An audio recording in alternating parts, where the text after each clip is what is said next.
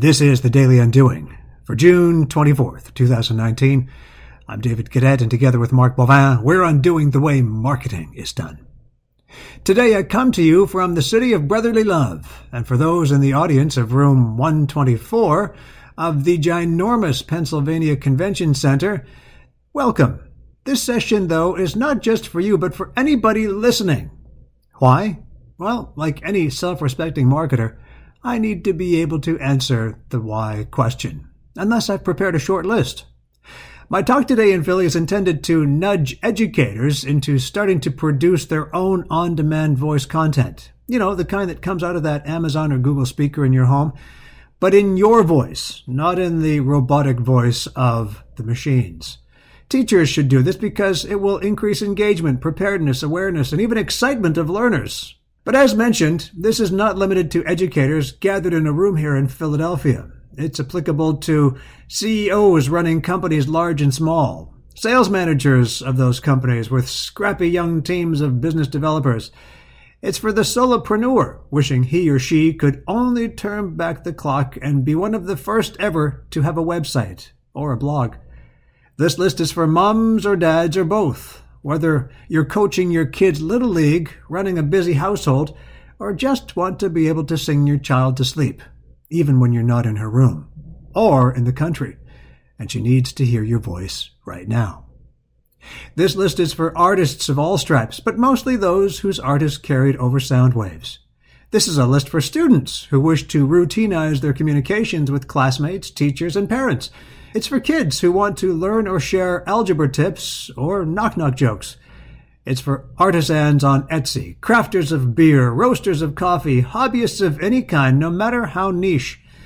It's for owners of vacation rental properties, real estate agents and service providers, from accountants to yard workers. This list works for for-profits, not-for-profits, public sector, and any individual working within any of these areas. This is a list of why pretty much everybody, some more than others, must consider literally putting your voice out there. And the list is pretty short, and they all start with the letter F. Future. It's here.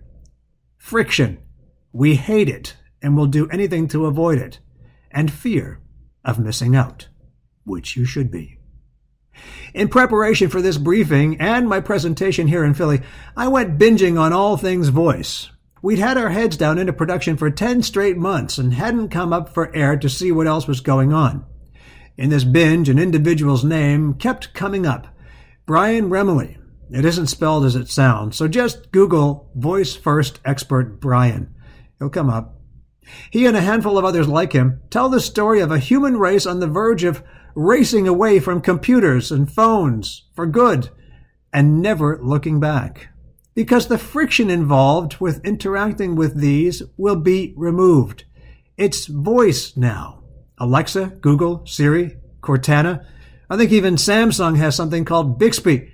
And the AI wheels spin with every breath we take.